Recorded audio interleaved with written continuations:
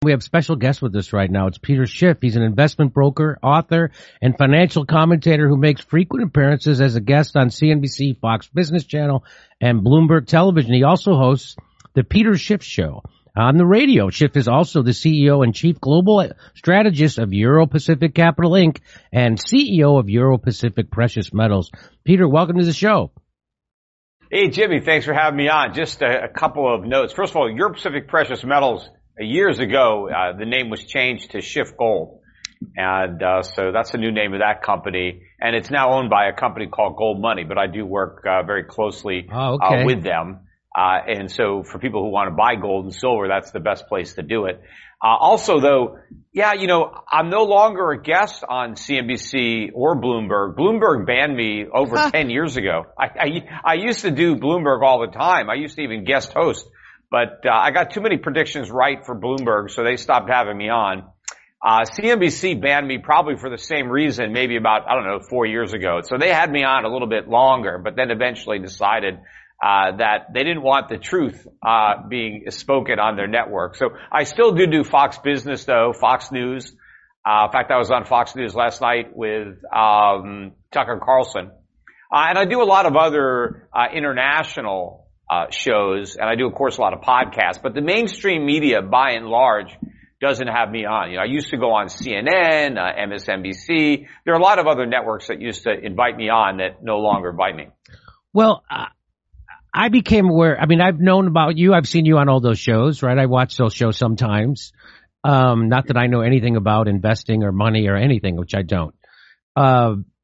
But I did see a video of you back in, I think in 2004, maybe it was 2006. But you were predicting the crash of the Wall Street, the housing bubble, and you were onto that before anybody else.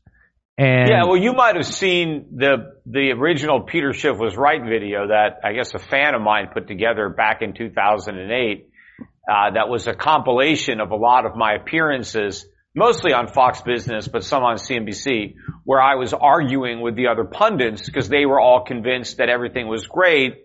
And I was trying to persuade them that it wasn't, that we're in a bubble, that there was a housing bubble, that it was going to pop, that it was going to take down the economy, that we were going to have a financial crisis. So, and they were all laughing at me. And then, of course, when I was right, this video got a lot of views because everybody looked pretty foolish. And I was the only one who, got it right. But, the interesting thing is the same people who were saying everything was great back in 2006 and 7 and middle 2008, they're the same guys that are saying everything is great now. I mean, they're the same guys that are saying we have this great economy, don't worry about inflation, the Fed's going to get rid of it. In fact, these were the same people who said there was no inflation to worry about. And they believed the Federal Reserve when they said it's transitory, just like they believed the Fed when they said don't worry about the housing market, don't worry about subprime, it's contained. The Fed always lies about the strength of the U.S. economy. In fact, President Biden was on television today telling Americans that, we're fighting inflation from a position of strength when America has never been more weak, especially to fight inflation. Because to fight inflation, we need much higher interest rates that we can't afford to pay because we have so much debt. And in order to fight inflation, the Federal Reserve is going to have to shrink the money supply dramatically, which would require significant tax hikes on the middle class, or significant reductions in spending, including on entitlements like Social Security and Medicare. So unless the government is willing to do some combination of those things, we can't fight inflation because we can't shrink the money supply. So now I saw another video of you. I think it's from 2015, and you're at the Hillsdale College, and you're giving a speech, and you're predicting this inflation that we're going through right now. So it seems like you have a knack for seeing things coming.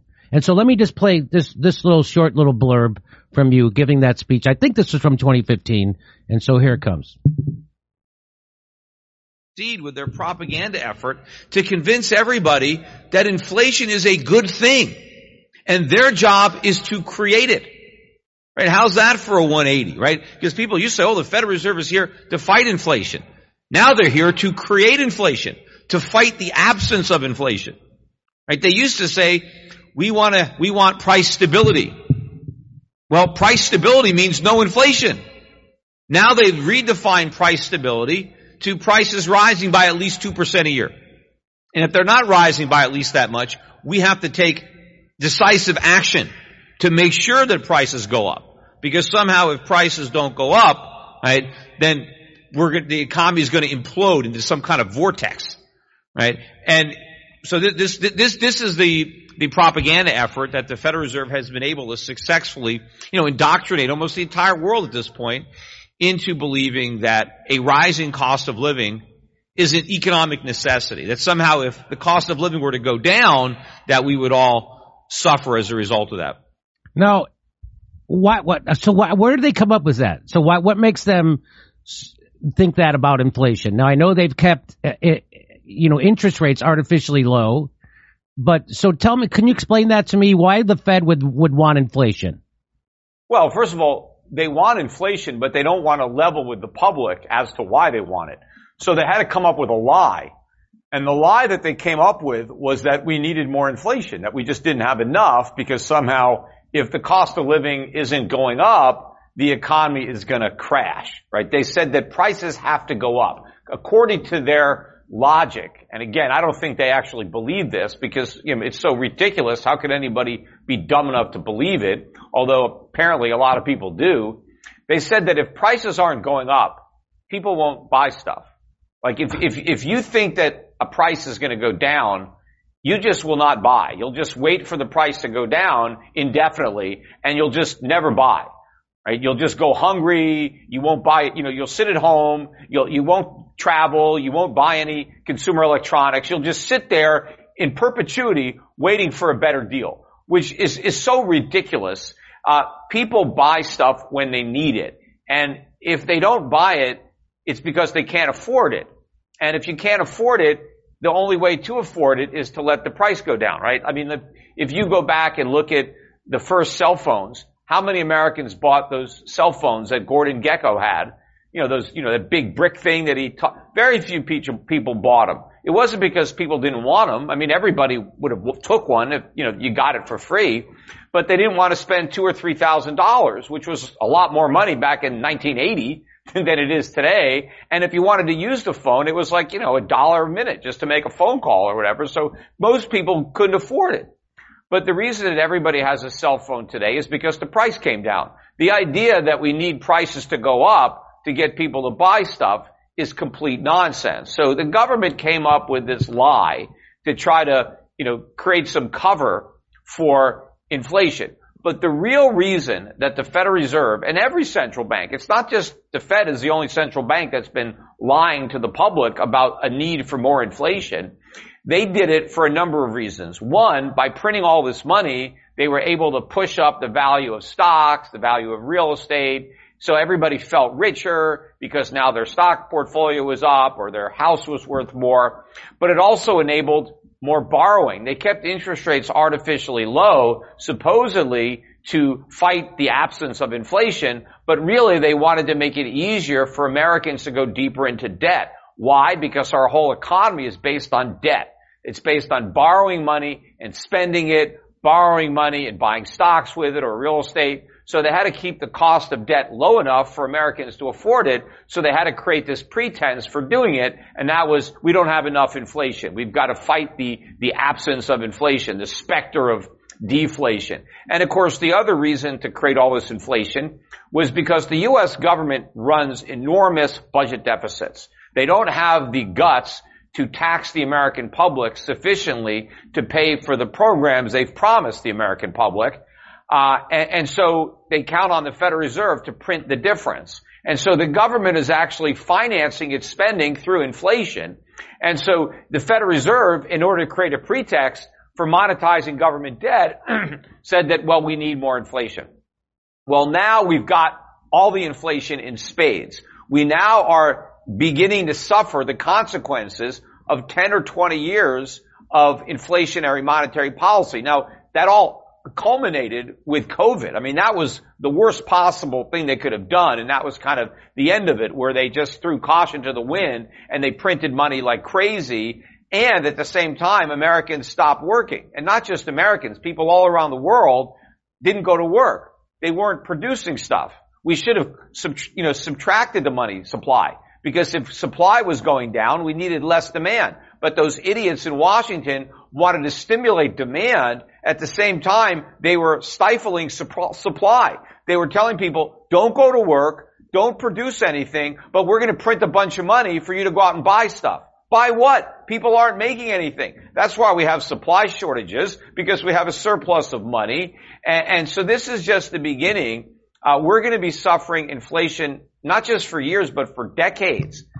Because initially, the inflation was in the financial assets, and everybody liked that. Stocks went up, real estate went up, but that's gone. Now it's in consumer goods. Now it's the supermarket where you're going to see the inflation. The gas station. Everything's going to get more expensive every single year. Huge price increases. 10%, 15%, 20%. The cost of living is going to explode. And all of this is the cost of government, because government is so much bigger now than it used to be, but we haven't been asked to pay for it with taxes. There's no free lunch. You don't get government for nothing. The cost of government is going to be paid through inflation. So here's another part of your speech that you gave to Hillsdale College, and you make a prediction. So let's listen. All this was from the Fed. And I think because of the Fed, the United States today is on the verge of the biggest economic catastrophe in the history of the country. And, if you thought the 2008 financial crisis was bad, that's nothing compared to what's coming. That was just the warm up, right? The main event is still coming. And because of what the Federal Reserve did in the aftermath of that crisis to make all the problems that caused the crisis worse, it's going to be so much worse when we actually have to deal with the real economic crisis that is still coming. And what's going to really exacerbate it is that the Federal Reserve still doesn't understand its role in causing that problem. To this day, Ben Bernanke. Okay, so we'll stop it there. So you're predicting, and the reason you have a track record of being good on predictions, so that's why we're paying attention to this one. You were way out in front of the first economic bubble that I lived through in 2008, collapsing. And what is it that the Fed did that now is setting us up for this economic pain happening now? What did they do to handle that collapse? Well, go ahead. Yeah, well, first of all, you have to understand that the Fed created the problem in the first place, right? They're the ones that kept interest rates at 1%. Mm-hmm. They inflated the housing bubble, and it was all the debt that was accumulated during the housing bubble that resulted in the 2008 financial crisis. So all of this was a byproduct of the Fed under Alan Greenspan.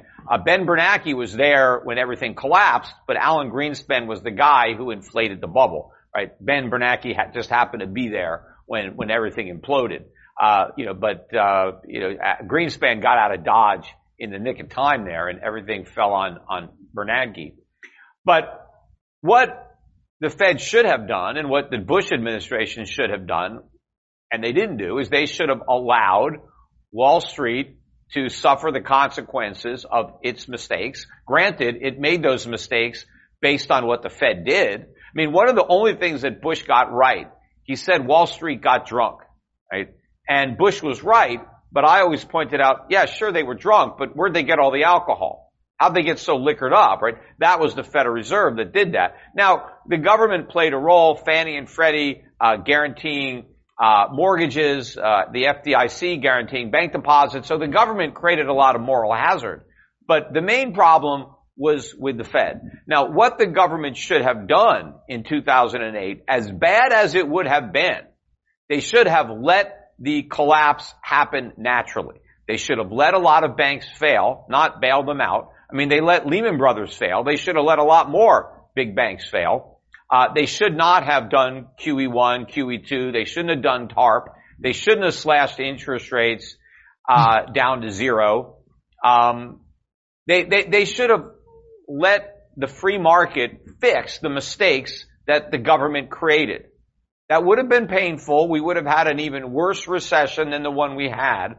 But then we would have had a real recovery. instead of the phony recovery that we ended up having that sowed the seeds of this next crisis. And the way I described the next crisis was going to be the point where the Fed was going to have inflation and recession simultaneously, which is where we're headed.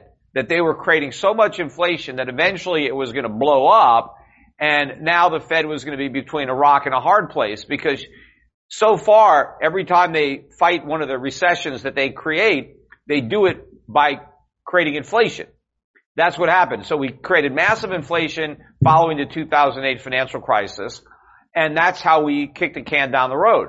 Well, now, if the Fed raises rates to fight the inflation that we have now, which is so much greater than what we had back then, they will create a worse financial crisis than 2008. But if they then try to bail everybody out like they did in 2008 or like they did during COVID in 2020, if they try to go back to QE, well, how do you do that when inflation is still, around 8-10% or whatever it is? You're going to have a currency crisis. The dollar is going to collapse. U.S. treasuries are going to collapse. And then you risk runaway inflation. So we're at a point where there's no way out. I mean, we've kicked this can down the road so many years that it's now impossible to do it because of the size of the can. And the problems that we have today are enormous compared to what we had in 2008. I mean, we have a much bigger national debt. The national debt is $31 trillion. The Fed's balance sheet is $9 trillion. Back then, I mean, it was a fraction of that. It's because the Fed kept rates so low for so long that there's so much debt. And it's not just the federal government that has all this debt. All the, state governments and local governments have a lot of debt. Corporations are loaded up with debt. And what did they do with that money? Did they invest in plant and equipment? No, they use it to buy back their overpriced stock. So you have all these levered up corporations. You have Americans, levered to the hilt with mortgage debt, student loans, auto loans, credit card debt, no savings, living paycheck to paycheck. This is a gigantic accident waiting to happen. And now, we're in much worse shape than we would have been had we actually allowed market forces to work back in 2008, 2009. Now there's nothing they could do except destroy the dollar. And that's what they're going to do. And we're seeing the beginning of that now with all this inflation. And, they're going to try to blame it on, Putin or greedy businesses. Now Biden today is trying to blame it on the shipping companies. These foreign-owned shipping companies are raising their prices. Of course they're raising their prices. Their costs are going up. They have no choice. It's a free market they're raising. But, when he talks about the fact that they're all foreign, why are they all foreign? Because Americans can't do it because the government imposed such harsh regulations and taxation that we have no maritime industry really in the United States. We have no choice but to use foreign ships because they're the only ones that have ships. Without foreign ships there'd be none. So what's if you were Joe Biden and Janet Yellen, by the way, she was one of the people who were saying that there was no housing bubble, and even if housing prices went down, they would be okay. Remember that? Exactly. The funny thing about it, when Obama nominated her for Fed chairman, he actually congratulated her. He said, "Hey, Janet Yellen, you were warning everybody about the financial crisis and the housing bubble, and nobody listened to you." I mean, I was thinking, what does he think she's Peter Schiff? Does he think he just nominated Peter Schiff to be on the Secretary of the Treasury? But he talked about all these speeches where Janet Yellen was supposedly warning everybody about the looming financial crisis and the housing bubble. So I was like, really? I don't remember that. So I went back and I read her speeches, the very ones that Obama referenced. And what I found was not only did she not warn about the housing bubble, she specifically went out of her way to say the people who were warning about it, they were wrong. That there was nothing to worry about because there was no bubble and that housing prices were going to keep going up. And then she said that, even if I'm wrong and the people who think housing prices are going to go down, even if they're right, doesn't matter. It's not going to hurt the economy. Yes. The economy's in great shape. Housing's a small part. So she was as clueless as you could be, yet Obama pretended that she was out there warning about it. I did a whole video about this. I made 2 videos, Janet Yellen exposed. and I put them up on YouTube. I did it right when they appointed her because they were all spreading this lie about, how wise she was, and how if only people had listened to Janet Yellen. Yeah, we did listen to Janet Yellen. That's the problem. She was completely clueless. And she's still clueless. She's not any smarter now than she was back then. She just had to apologize for being completely wrong about inflation again. And, so I knew inflation was coming. You knew it. And if someone like me knew it, that means that they know it. Like that Janet Yellen must have known it. But I was speculating the other day on the show that she was lying when she said that inflation wasn't coming. And I said she's just doing that for political purposes, short-term expediency, and they'll deal with the problem when it shows up. Well, it showed up, and now they just throw up their hands and go, well, we were wrong. What do you make of it? Well, I've always said that, look, they're either lying or they're incompetent. Those are the only two choices. And, in general, I think they're lying. Yeah. More than, I guess, it's hard to believe that they're that dumb. Mm-hmm. But the thing is, why do so many people in the private sector pretend to believe them? But even now you've got some people, Jamie Dimon is out there saying we've got a financial hurricane coming, economic hurricane. You had Elon Musk say that he's got a really bad feeling about the economy. He wants to lay off 10% of the workers at Tesla. So some people are starting to point out, hey, this could be bad. I still think they're sugarcoating it. They have no idea, or even if they have an idea, they don't want to express it because they don't want to be accused of maybe being a fearmonger, being, perma-bear or Chicken Little. I don't care if people want to accuse me of that. I'm just going to tell it like it is. But it's going to be very bad. They're acting like, oh, now we've got this 8% inflation, 9% inflation, the worst, in 40 years. But if we measured inflation the way we measured it 40 years ago, it's like 15 to 20%. That's what nobody says, that we've completely changed the CPI. So it's not the CPI that they were using in the 70s and 80s. So the comparisons don't mean anything. If you actually adjust for those differences, either inflation in the 70s wasn't 10, 12, 13%. It was only 6 or 7, in which case we're higher than that now. Or, it was what it was, and we're, 15 to 20 right now, and we're higher than the 70s. But the idea that the Fed can just easily put out this fire, that it's got the tools, no, it doesn't have the tools. It has them, but it can't use them because the economy won't be able to withstand it. Volcker raised interest rates to 20% in 1980. 20%. Now, at the time, inflation was 13.5. That was the high point. Highest CPI inflation was 13.5. We have higher than that right now if we use the same CPI as 1980. So how are we going to get rid of inflation with 1, 2, 3% interest rates? We're not. We need to make inflation, the interest rate higher than inflation. How are we going to do that? Do you know where mortgage rates were in 1980? 13, 14%? Yeah, what do you think would happen to the U.S. housing market if it cost that much to take out a mortgage? What about all the people that have adjustable rate mortgages? What's going to happen when they reset? Do you think they have any chance of making those payments? But what about the federal government? We've got a $31 trillion national debt. What happens when that debt rolls over? Because every year about a third of it comes due because it's all short-term borrowing. That's these idiots. They didn't lock in the maturity. It's all an adjustable rate mortgage. It's a gigantic arm that we're on the hook for. So if interest rates go up, where is the government going to get an extra 2 or 3 or 4 trillion per year to pay the interest on the national debt when that's more than they collect in income taxes in a given year?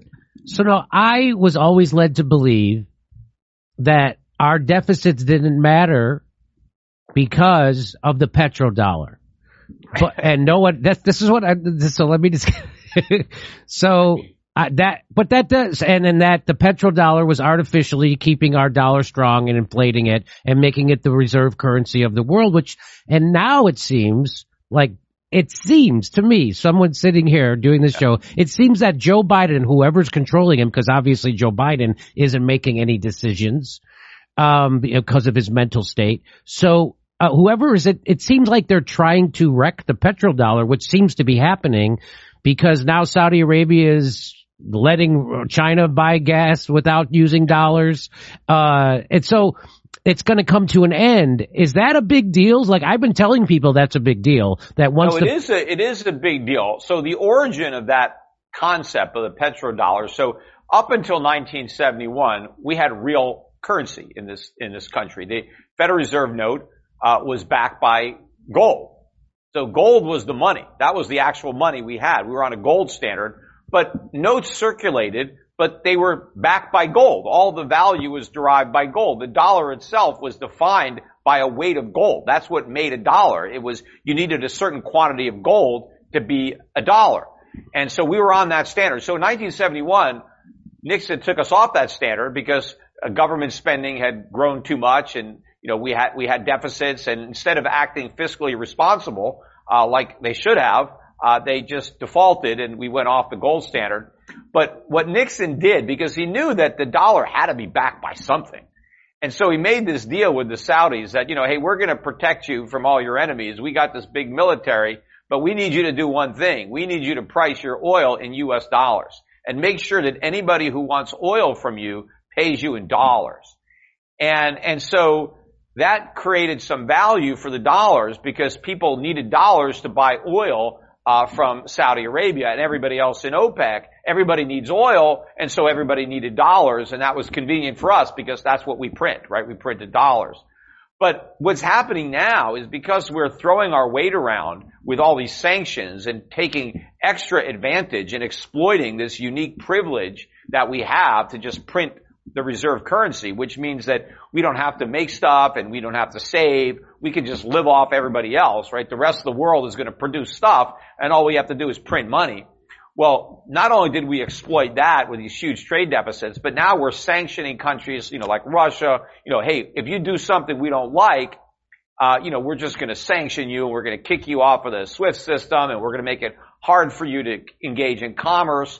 That is sending a powerful message to a lot of other nations. Hey, we got to get out of this system, and now you're seeing more countries, Russia in particular, right? Russia is selling its oil and gas, and they're demanding payment in ruble, and they're getting paid in ruble. Yep. And by the way, the ruble is the strongest currency in the world this year. Yeah. It's actually way up on the year. It's much higher than it was when we imposed sanctions. Biden was so happy when the ruble initially went down. He said that the ruble is turning into rubble. Well, I said it was the dollar that was going to be rubble, and now the ruble has gone up. But if the world moves away from accepting dollars, if you think the price of oil is high now, and by the way, we closed out the week at $120 a barrel, a little bit higher.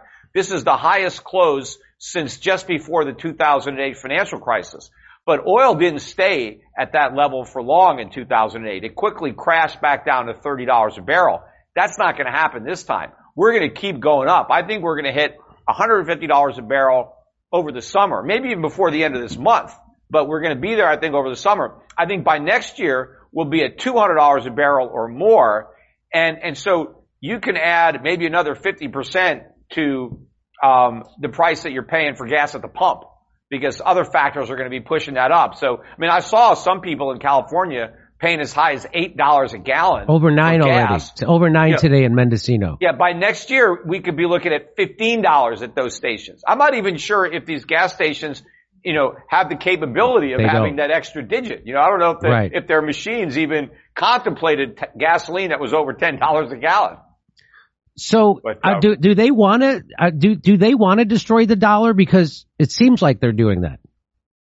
Well, I don't think the U.S. wants to destroy it. We'd be complete fools, although we may be. But I don't think we're deliberately destroying the dollar. But that's what's going to happen. That's the natural consequence of what we're doing.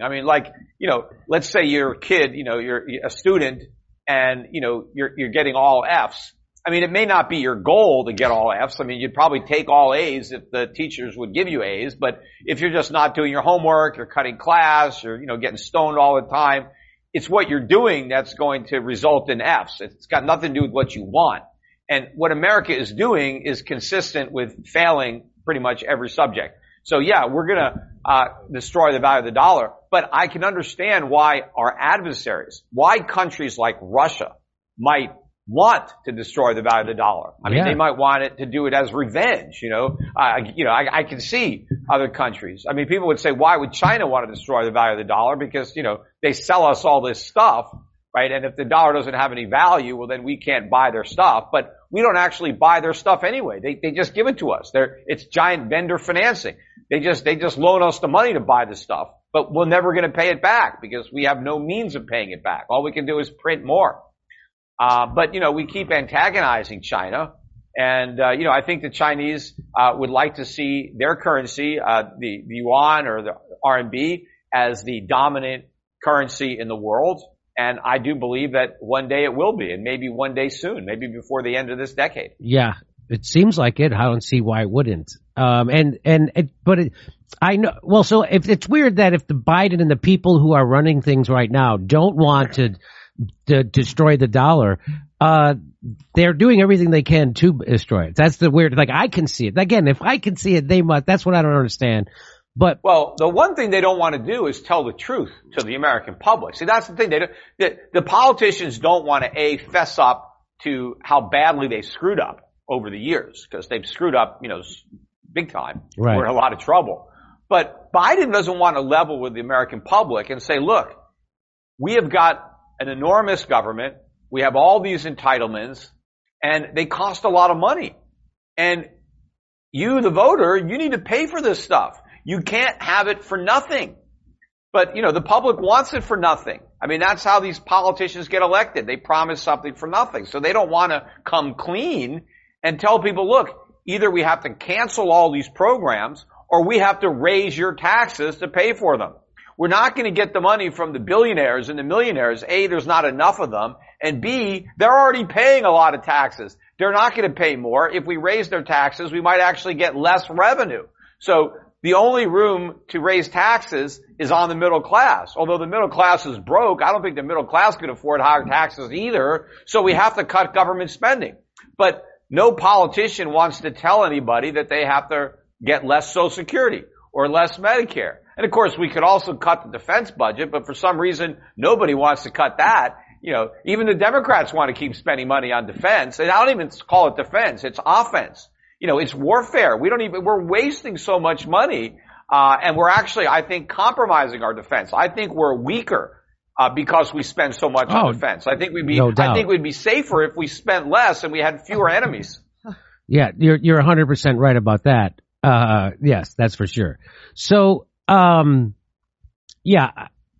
we've been doing the opposite of what, first of all, let me ask you, so I had a professor on the other day, and he said when we had runaway inflation before, Richard Nixon and FDR, FDR instituted rationing, and then Nixon, he said, instituted a price freeze. And that kind of worked. What do you say to that? Well, it doesn't work. Okay. I mean, first of all, you have to understand, inflation is not prices. Inflation is the money supply. That's what's being inflated, right? If you think about the word inflate, what does that word actually mean, right? It's to expand, right? Like you inflate a balloon, right? And so when you inflate a balloon, the balloon doesn't go up. I mean, if you inflate it with helium, it will go up. But when you take a little balloon and you inflate it, it expands, right? It gets bigger, right? So how does that apply to inflation if you think inflation is prices? Because prices can't expand. All prices do is they go up and they go down, right? That's not inflation. Well, it's money supply. You can expand the supply of money by creating more money. You can contract the money supply. So inflation means you expand the money supply. Deflation means you contract the money supply. And if you get an old dictionary, an old Webster's dictionary, that's what it says. That's the actual inflation. Now, over time, the government changed the definition of inflation. Why? Well, if you understand what inflation is, an expansion of the money supply, well, you know who causes it. Who controls the money supply? The government, the Federal Reserve. But when you redefine inflation as rising prices, which are a consequence of inflation, when you expand the money supply, prices go up. Now, it's possible that they don't go up, because what if prices were going to fall by 10%? But you expand the money supply by 10%, and so prices stay the same. You say, oh, there's no inflation. Well, yes, there is, because prices should have gone down 10%. Everybody should have got 10% off, but we didn't. We lost out on that discount because the government created inflation and we lost the ability to buy stuff at cheaper. But when the government redefined inflation as the consequence and not the act itself, well, now they can blame it on people like Putin, right? Or they can blame it on greedy foreign owners of transportation of ships, right? They can blame it on greedy labor unions or anybody they want. They can say, oh, it's demanding, it's a wage price spiral or cost push. They can come up with all kinds of excuses now that they've changed the definition of what inflation is. So, but now I forgot your question. So, let me, I have a different one now. Yeah, but I wanted to answer the original one, but I had to put it in context. And now I forgot. I forgot what, I don't know. You asked me something about prices and inflation. No, didn't I ask you if Nixon and oh yeah. Now I remember. Okay. So here's why price controls don't work. Because you are attacking the symptom and not the disease. It's like if you have skin cancer and the doctor says, well, how about let's put a Band-Aid on it so you don't see the cancer, right? Well, what good is that? I mean, you haven't treated it. You're just trying to cover it up. And so if you just try to freeze prices, you're not getting to the core of why prices are going up. You're just trying to stop the symptom of the inflation, which is the increase in price. So what happens when the government puts a price control and says you can't raise prices? Well, you get shortages because now the price is artificially low. So a lot of people want to buy it. But there's not enough there. The producers don't want to sell it because it's not a high enough price, but the buyers want to keep buying it because they're getting a great deal. So you get a shortage. And now you have to start rationing stuff because prices are the market's way of rationing, right? You set an actual price where supply and demand meet, and then there's no shortages. There's no long lines. The price, is discovered by the market and supply and demand are in equilibrium.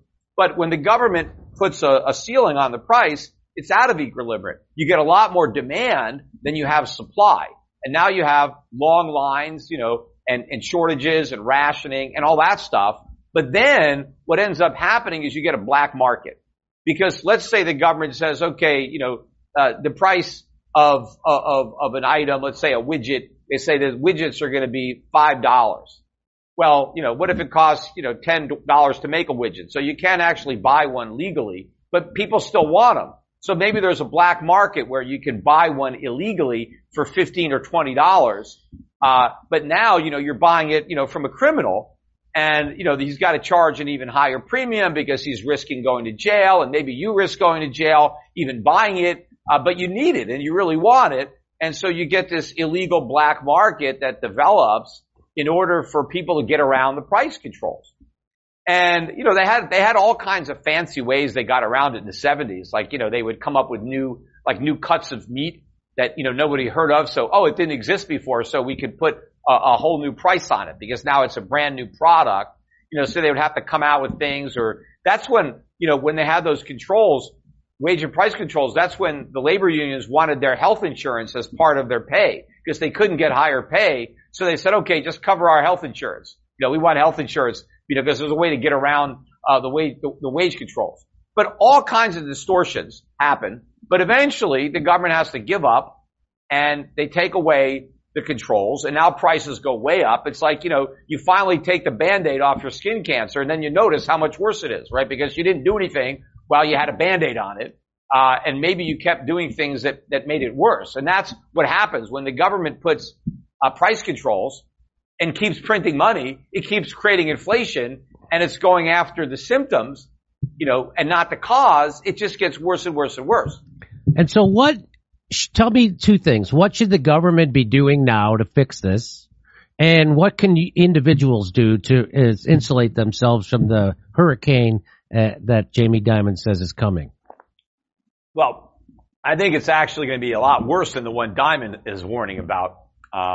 But what you have to do as an individual is recognize that inflation is going to destroy the value of your savings, of your paycheck. That's what it does. It's like a tax that you're paying because the government is financing its spending through inflation.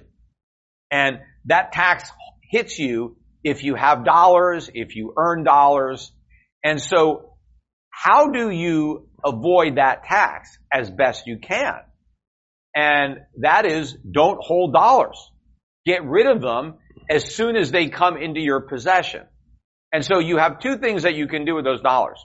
You can go out and spend them on stuff, right, that you may need. And I've been telling people for years, and this advice has been pretty good. I was telling people, a couple years ago to just stock up, to just fill up their closets with stuff, stuff that wouldn't perish. Like go, for your bathroom, get your toothpaste, your deodorant, your shaving cream, your razor blades, mouthwash, whatever you think you need, dental floss. Just get it all because it's just going to go way up in price.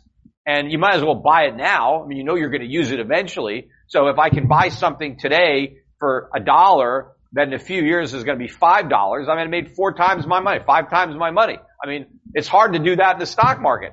You could do it in, with your medicine cabinet, but at least you're getting stuff that you're going to use. And I said the same thing about, toiletries. Like detergents or toilet paper, stuff like that you could store. But then food, canned food or food that you could freeze. Look at how much everything costs. Look at box of cereal today. Compared to what it was a year ago. So anybody who just loaded up on stuff has a great return on that. You don't want to save. There are people now that go shopping every week as they need stuff.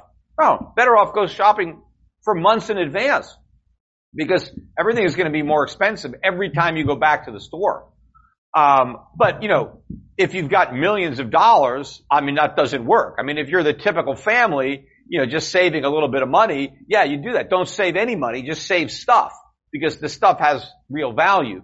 But if you're, more substantial, you've got hundreds of thousands or millions of dollars. There's only so much deodorant you can buy, right? How much are you going to need? Maybe you could even barter it in the future for things that you need, but there's a limit to how much. So now you have to start investing your money.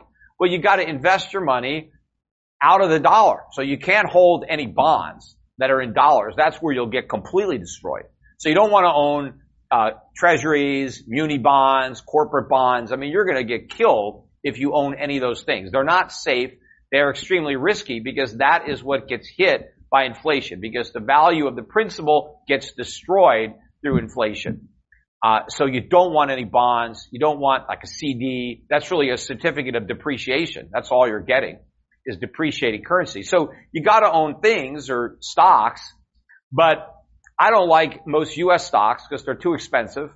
They're overpriced and the U.S. economy is a disaster. So that's going to be very bad for a lot of these U.S. companies. So I think it's going to be bad for the stockholders. So what I'm doing personally, what I've been doing and what I advise my clients to do or anybody who's listening to this is invest in a quality portfolio of dividend paying foreign stocks, good companies, equity, telecom companies, natural resource like oil and gas or agriculture, tobacco, pharmaceutical, I'm buying property trusts, utilities in countries that I think are in better relative shape. No one's in great shape. It's all a question of which countries are in the least bad shape. But I want to buy real assets, where companies are selling products that people need and that people will pay higher prices to get. Maybe they'll reduce how much they buy, but they'll never eliminate it. You don't want to own stock in companies that are selling stuff that people want because they can eliminate that. They have to buy what they need. They can give up what they want in order to afford what they need. And more people are going to be giving stuff up. And so I want to invest in the companies that are going to sell the stuff that people have to buy and they can charge higher prices and pay me higher dividends. But I also own a lot of resources that are going to benefit from inflation. I want to own the companies that have those resources, whether it's energy, oil and gas, industrial materials, metals, including precious metals, but industrial metals, agriculture companies. I want to own those businesses. These are not the kind of businesses that most people have been investing in. They've been buying tech stocks, momentum stocks, meme stocks. All that crap is going to collapse. All that stuff is overpriced. It was part of the bubble, and all that's going to go down. So you don't want to be invested in those bubble stocks when the air is coming out of the bubble. You want to invest in the type of stocks that do well in an inflationary environment, not the environment we had before, which was when they pretended there was no inflation and we had very low interest rates, 0% rates. Rates are going up, but inflation is going up even more, and that's a very different investment landscape. But I do think people will make a lot of money if they get this right, because I think that you have resources that are mispriced. I think investments are mispriced to reflect the fact that so few people seem to really understand what's going on and what's going to happen. Just like, during the housing bubble, when I was initially, shorting subprime and these subprime mortgages, and they had this one tranche of these collateralized mortgage obligations that was rated triple B. It was the lowest tier, and it took all of the losses of the portfolio first before any other tranches had to deal with losses. And so when I first learned about these securities, in my mind they were worthless. I said, how can anybody buy these? They're going to get completely wiped out. Yet investors were buying them, and the credit agencies were rating them. And it should have been obvious that they were worthless, but it wasn't obvious. But they were worthless, and they went to zero very quickly once people recognized what they owned. But for a while, there was an opportunity to sell something that was dramatically overpriced, because the vast majority of investors were clueless. Well, they're still clueless. They don't understand inflation. They don't understand what's going to happen. And so prices of assets do not reflect what's going to happen. They reflect what a bunch of fools think is going to happen. But when you know that these fools are wrong, you can invest for what actually is going to happen. And because so many people don't understand that, you could do it at very favorable prices. And so I think that not only will investors who do the right thing protect their wealth from inflation, they'll actually increase their wealth. And that's what I'm helping people do. So here, hopefully you can help answer this question. I've asked several people this. I haven't gotten a satisfactory answer. So can you repeat? I'm having my no earpiece problem. Is just not, it keeps coming unplugged. I got to get this fixed. So I travel all around the country, and I stay at hotels, 3 or 4 hotels a week, and I notice that they don't have room service, they don't have breakfast service, they don't have maid service, and they say there's a labor shortage. And I'm like, well, where did all these people, did they all get on a ship and go to another country and start working? Of course they're still here. How could there be a labor shortage? And what I'm told, so I always thought the way capitalism worked was if the demand is high for something and the supply is low, the price goes up. So for instance, I know people who own restaurants, right? And so a guy just reopened a restaurant and was closed during COVID, and he's only going to open at half capacity. And I said, why? He says, because I can't get kitchen help. He has 200 people wanting to buy a hamburger, but he can only service 100 of those people because he can't hire more kitchen staff. And I'm like, well, did you raise your wage for your kitchen staff so you could attract more? And no, they'll never do that. And I'm like, the reason they're not doing it is because if they did that, their customers couldn't afford to buy the product. See, they're trying to figure out how not to raise prices to such a degree that they won't lose their customers. So what they're doing is they're cutting back on the service. And that's interesting because, the government always likes to lie, and, they adjust prices because they claim that stuff gets better. So let's say the price of something goes up by 20%. The government, when they do the CPI, they may say, well, it didn't go up by 20%. It went down by 5% because it's 25% better. They'll try to claim that the product has been improved somehow. It's faster, it's, whatever it is. And they call it hedonics. But they never seem to adjust for quality degradation. When you get less, they'll measure, how much does it cost to buy an airline ticket? And they'll compare that. It's like, well, yeah, but when I used to buy an airline ticket, my checked luggage was included. I got a meal included. I got a pillow. I got a blanket if I wanted one. That was all included. Now, everything is extra. Oh, you want to check bags? Oh, it's extra. Oh, you want to pick your seat? That's extra. You want a meal? That's extra, right? You want a pillow? You got to pay for that too, right? You got to pay for everything. But they just compare the actual price of the ticket without looking at the quality. So now you go to a hotel and, oh, you want maid service? Well, that costs extra. That used to be included. You got into a hotel. It meant that somebody, cleaned your sheets and, watched the bathroom. Now it's like, oh, you want that? That's going to cost more. But yeah, all these people who claim there's a labor shortage, there's only a labor shortage because they're not paying enough, right? But why aren't they paying more? Because the customers can't afford it. Because they have to make a profit.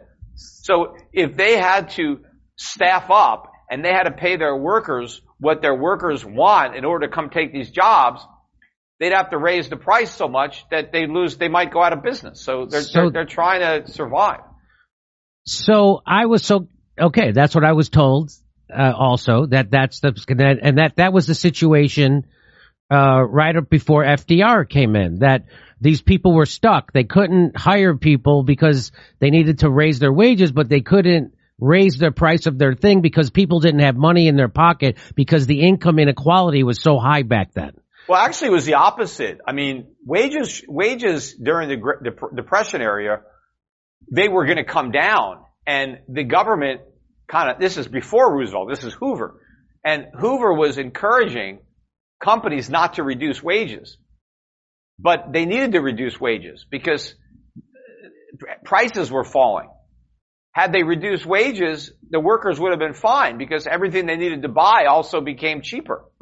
But by not cutting wages, effectively wages were going up. So what companies had to do during the 1930s, early in the 30s, because Hoover convinced everybody not to cut wages, so they laid people off instead. That was the only way they could survive, but we would have been better off had they just reduced everybody's wages because prices dropped by 30 or 40% during the Depression. So if your wages stayed the same, that was like a 30 to 40% raise. Why not let the wages go down 30 or 40%? If all the prices went down 30 or 40%, everybody, would be the same. And then nobody would have been fired. But wages were kept artificially high early in the Depression. And the result was a big increase in unemployment. Well, I wish we had more time to talk, and I really appreciate you making time today. So thank you very much. My theory of part of what's happening right now was the mismanagement of the CARES Act. And what they did was they just gave $5 trillion to the richest 1,000 people in the country. It's what it looked like to me. And, of course, you're going to get inflation after you inject $5 trillion in cash. That whole thing was a disaster. Remember, it started under Trump, the paycheck protection, all these bailouts for businesses. I said from the beginning it was just a slush fund. Everybody was going to take all this money. It was the biggest fraud, massive giveaway of money out of thin air. It was a huge mistake. So unfortunately, the Republicans established the precedent for that mistake. Biden just, continued it as president. But it's hard to just blame Biden for just doing again what Trump did. Right. But it wasn't just Trump. All the Democrats signed on to it. Yes. Everybody wanted to give away money during COVID. It was an asinine policy, and we're going to be paying for that for years and years to come. For those mistakes. I mean, that's a big reason why we have this inflation, but it started long before that. I mean, we're dealing with the mistakes that go back to QE1, not just the QE4 that we did after COVID. So we have so much inflation in this pipeline. That's why this is just the tip of the iceberg. What we've experienced so far is just a small taste of what we're going to have to swallow when it comes to higher prices. So, if they would have just taken that $5 trillion, I know you'll probably disagree with this, but instead of giving it to the richest people in the country and bailing out airlines, and then they use that money to buy stock. But anyway, if they would have put that money in people's pockets, it would have been much better of us. I mean, No. I know you're disagree. I know you were disagreeing. It's okay. Well, first of all, remember, the government doesn't have any money to give. Right? It prints it, but then what happens? When the government creates new money, it destroys the value of the money that already exists. See, money itself, paper money, has no actual value, right? You can't do anything with it. You can just use it to buy something else, but that something else needs to be produced. The government doesn't produce anything. So all it does is create money that you can use to buy stuff. But if the stuff isn't there to buy, all that happens is prices go up. Right. And that's what's happened. And so you can't look to the government to support the people. The government can't support the people. It's the other way around. The people have to support the government. The government can't give us anything. It takes from the public. And so what the government should have done under COVID is nothing. They should have cut government spending is what they should have done. They should have eased the burden of government on the economy, realizing that the economy was dealing with the burden of the pandemic, so it needed, less government. And the Federal Reserve should have recognized the inflationary aspects of the pandemic, and they should have said, we need to start withdrawing some money from circulation because the economy is going to contract. We're not producing enough goods. We need to reduce the supply of money to stabilize the price of goods. They didn't do that. They did the opposite. They increased the supply of money as we were decreasing the supply of goods. The complete opposite of what should have been done. And that's the recipe for inflation. Yeah, and if you look back to the origins of the Federal Reserve Act of 1913, the Federal Reserve was created specifically to provide an elastic money supply. And that meant a money supply that expanded when the economy expanded and then contracted when the economy contracted. The Federal Reserve did the opposite of what it was created to do. Okay. Peter Schiff, thank you so much for coming on. Everybody check out Peter Schiff's show, and I hope you'll come back soon. Sure thing. Okay, take care. Hey, we're doing stand-up comedy in Irvine, California, Las Vegas, San Diego, Salt Lake City, Indianapolis, Louisville, all over the place. Go to jimmydorecomedy.com for a link for tickets.